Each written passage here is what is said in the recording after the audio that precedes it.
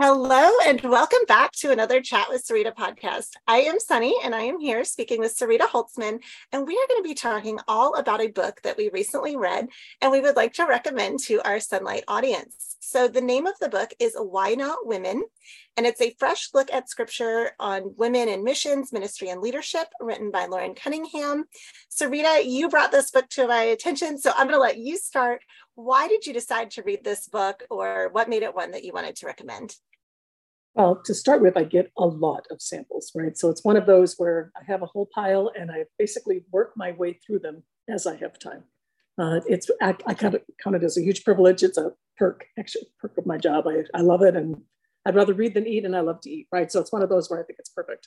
I work my way through them, and this one happened to catch my eye. It was kind of an interesting topic, partially because I happen to be a woman in leadership, right? So to think through, okay, what do I need to learn? What do I need to glean from this? Do I need to change anything? It was one of those where I thought it was good. It's written by, of course, a key leader. Lauren Cunningham is well-respected. And so he has a little more gravitas than somebody maybe who I wouldn't have known before, right? He's someone who started YWAM, which is, of course, Youth with a Mission. And it's been a strategic program used to train up our young people to go out on mission trips and just basically do short-term trips and basically learn how to just do life with God a little better. It's been very strategic in the lives of a lot of young people. And he also established the University of the Nations, which has multiple campuses around the world. The main one is in Hawaii. So if you need to go to college someplace top, that might be a place to try.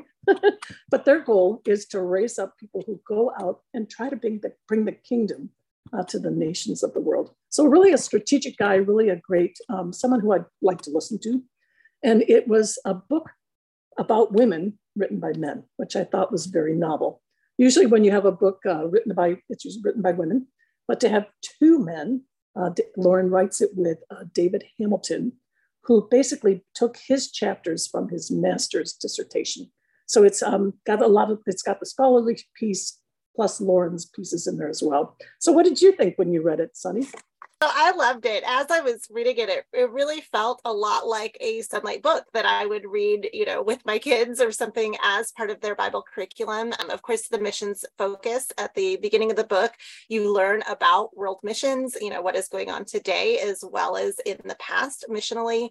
I am such a history nerd that I loved the history of Greek, Roman, and Jewish culture, really saw that strong historical tie and realized how little I knew about those cultures before. I thought I knew a lot, but I thought David Hamilton brought so many things to light that I was unaware of, the role of women in society in all of those cultures, and then even into the modern day in our understanding of culture. So for me, that was just fascinating.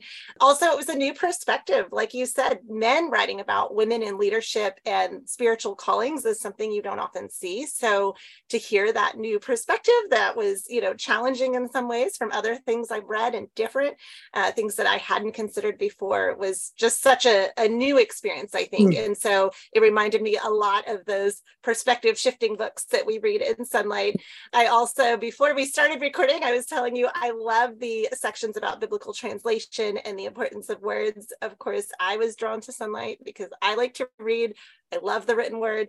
And so especially when I'm doing my own Bible study, I love to look at, what's the Greek word here? What did that mean to the original reader and the original audience? And so reading in context, so many of those things they bring up in this book. And then, of course, that women are the focus and girls can see themselves in the story, which is something that has often been the case in many of our Sunlight books. Obviously, as a woman myself, I always find it interesting to read about other women or the role of women in different cultures or society. And so, yeah, there were so many things that I was like, oh, I feel like I'm reading a Sunlight book.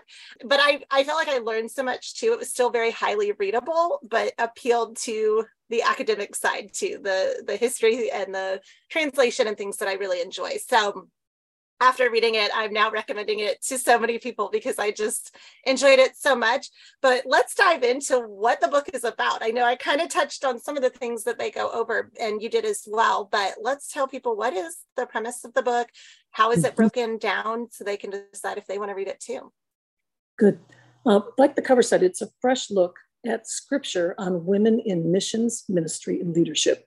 So I just feel like that one of Cunningham's quotes is, I see the body of Christ recognizing leaders who the Holy Spirit indicates, the ones whom he has gifted, anointed, and empowered without regard to race, color, or gender. So that's basically the premise of the book. Let's figure out how to empower leaders to do what they're called to do. So that's kind of his heart and his passion. He has almost a prayer in there. As this emerging generation studies the Bible free of cultural blinders, they will see that the Lord has always used both women and men to proclaim the good news and do a better job with this, to prophesy the word of God to their generation. So it's one of those, but that's his premise, his goal, and his plan. And how the book is laid out, the structure of the book is, it opens with Loren Cunningham writing the first 4 chapters. And he writes them based on his experience as he's traveled the world, as he's met with people who are working in his universities, as he's met with Christian leaders around the world. He's basically noticed how God has used different people in different ways. So he talks about, he's pretty passionate actually about women in leadership. He feels like they've had a very strategic role in the world. And he says at one point that he believes the blocking of women from leadership actually slows God's work. And if we think about that, we think, okay, there's if you think half of the women in the world are half, I mean, if you're cutting off half, that's a big chunk. And he would actually say it's a little higher than that, because so often the churches are formed with more women than men. So if we cut that all off, it feels like that's a very strategic cut that we can have. He says, too, that it cuts God's potential workforce in half. And I think, oh, that's actually an interesting point. He says it can also lead to pride in men if they say only men can do leadership things, not to their detriment, not only to the detriment of women, but to the detriment of men as well, which I think true. The enemy has always attacked women. We think if we look at the world globally with women, that women get the least food, the least education, the least health care. It's always been a place where women are trafficked more. And it's just the plight of women is a huge deal. We know that that's a reality. And he believes that it's because of the promise that the seed is coming from the woman. So the women are strategic in that way. And he believes they get a greater attack because of that. He thinks, too, when women are blocked from doing strategic things, it reflects badly on God. He looks unjust. I thought, wow, we certainly don't want, as a watching world watches, we don't want them to say, we serve a God who doesn't care about women. I thought, oh man, it kind of breaks my heart as I think about it. And it attacks the image of God. This is all from Cunningham. He says both male and female, both, and unity is part of his plan. Did you have any thoughts on that, Sunny?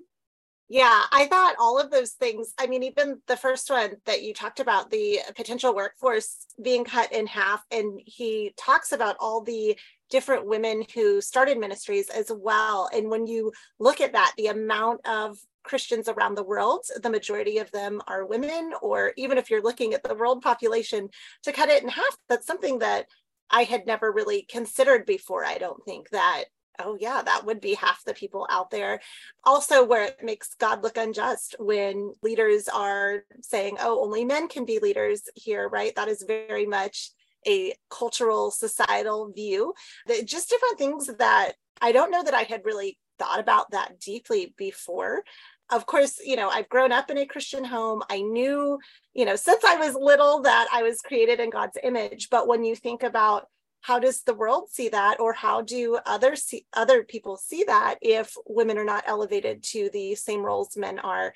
I just found that something that, oh yeah, I've never really considered it, because I think, my perspective comes from, I've always lived in the United States. I haven't dealt with any sort of persecution that people in other parts of the world are facing, and definitely not to that extent or living in those societies. So yeah, it was very eye-opening in a lot of ways when he was talking about, different things he's seen around the world, and then these views that he's really developed through studying the Bible and being around these mission organizations. He talks about how women are typically the first ones in missionary movements. People like Gladys Allward, Mary Slessor, different books that we actually use in Sunlight's program. We learn about these women, but oftentimes they were told, no, we're not going to support you. We're not going to sponsor you. And they felt the call from God and they went and, had a huge impact in the world. I found those early chapters, it was like light bulbs were going off all over the place of, oh, why have I not thought about this before?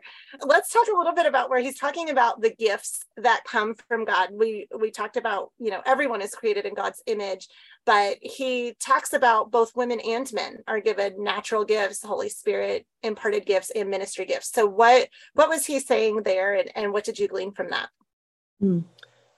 What I have in my notes here is that he holds that women and men are given natural gifts, Holy Spirit imparted gifts, and ministry gifts. He asks, how can we read Ephesians 4, then separate the gifts listed there into male and female categories? I thought, I never thought about that before. That feels like a good question. One of the things too, this is all Cunningham's piece, where he basically kind of talks through how his journey of how he got to the point where he believes women are leaders, right? So he talks about the gifts, that God gives the gifts to all of them. He talks about how women were in missions. He talks about how women were leaders. Even in the Old Testament, he mentions Deborah, who served as both a prophet and a judge during the days of the judges in Israel. He talks about Miriam, that she was one of the 3 leaders of Israel when they left Egypt and traveled to the Promised Land. In the New Testament, Paul recommends Phoebe's leadership in the same way as he recommends Titus's leadership. So there's just places where he's going, no, the Bible actually talks about women as leaders as well. He calls Junius an apostle. So we've got mission and people leaders. We've got an apostle. Junius is considered apostle. Talks about different prophets that he meets up in the book, different female prophets. He talks about teachers, there's many teachers, even in the Bible. I thought this was very interesting. He says, Cunningham claims that women served as teachers. At least, get this, 866 verses, okay, who counted them, of scripture came to us through women. If God really did prohibit women from teaching, then men must not read verses that came down through women, but then they would be taught by those women. And then he talks about coworkers. He figures that out of the 39 coworkers that Paul mentioned by name, 1/4 of them were women. He talks about women evangelists. Evangelists were in the Bible in the days of the Bible, as well as today. And he lists the Samaritan woman as one of the first of those evangelist women. So key roles for women, he believes, have both been in the Bible in the modern era. So he feels like, let's use women. That's his premise. Yeah. And I loved what he said about Jesus put women in the spotlight, right? If we're looking for an example of, is this okay? Is this allowed? Jesus himself had many interactions with women, including the Samaritan woman. But he brings up the point that there were women at his birth, death, and declaring his resurrection. So to think that in that society, which we learned more about later in the book, where women were not elevated or mentioned often, to have all of these different encounters where Jesus is treating women the same way he's treating men and having them be involved in key moments in his life and ministry on this earth was huge. And he said, some women are called to be leaders, some are called to be homemakers. Women must have the freedom to obey God and be fulfilled in the gifts he has given them. So I think so often we listen to what culture or society tells us we should be, but he brings up the fact that God called us all to be different things and he has given us different gifts. And so we need to be listening to that call. Let's talk a little bit about David Hamilton's section of the book. I mentioned earlier, I'm a total history nerd, so I loved his sections. Just the nerdy academic side of myself was getting so excited about that. Let's talk about what he brings up, not just in modern ministry, but historically speaking, how we ended up in this place where Jesus was so radical in his treatment of women. Mm-hmm. Well, he starts with the Greeks, and he starts there because, of course, that was about the time when Jesus was, back up. The Greek culture influenced the Roman culture, which was when Jesus walked on earth. So if we go back to the Greek time period, boy, that was a tough chapter to read. just the way they viewed women was kind of took your breath away. They were so evil, and the disdain just kind of oozed out of it. Everything from the playwrights to the writers that you read today, and things they would say about women, I just thought, holy mackerel, they weren't to be trusted. They were given to men as a curse. They were the greatest of evils, and they were the source of all evil. Boy, it was, like I said, it was a tough chapter to read. What did you think? I agree. Yeah. Like I said, I thought I knew about Greek society, but I did not understand, yes, to the level or the gravity almost that females were considered like a deformed male and were the source of all evil. And so, yeah, they did not want women in their life really at all. And so they kept them at home. And just reading, the view of women at that time, I mean, it was shocking, again, coming from the modern world in the US, where I'm able to go about as I please, and they were kept at home, kind of hidden away. And it was because, yeah, they were blamed for basically anything that went wrong in society. And then the Romans came along, and like you said, they followed those ideas. And it's so opposite the beginning, the origin of life that we read about in the first 3 chapters of Genesis, where God created man and woman to have that shared origin, that shared destiny. And the Romans, again, were treating women as being beneath men, followed by children and slaves, and all the different categories that we often read about in the Bible, and the different commands to the different groups of people.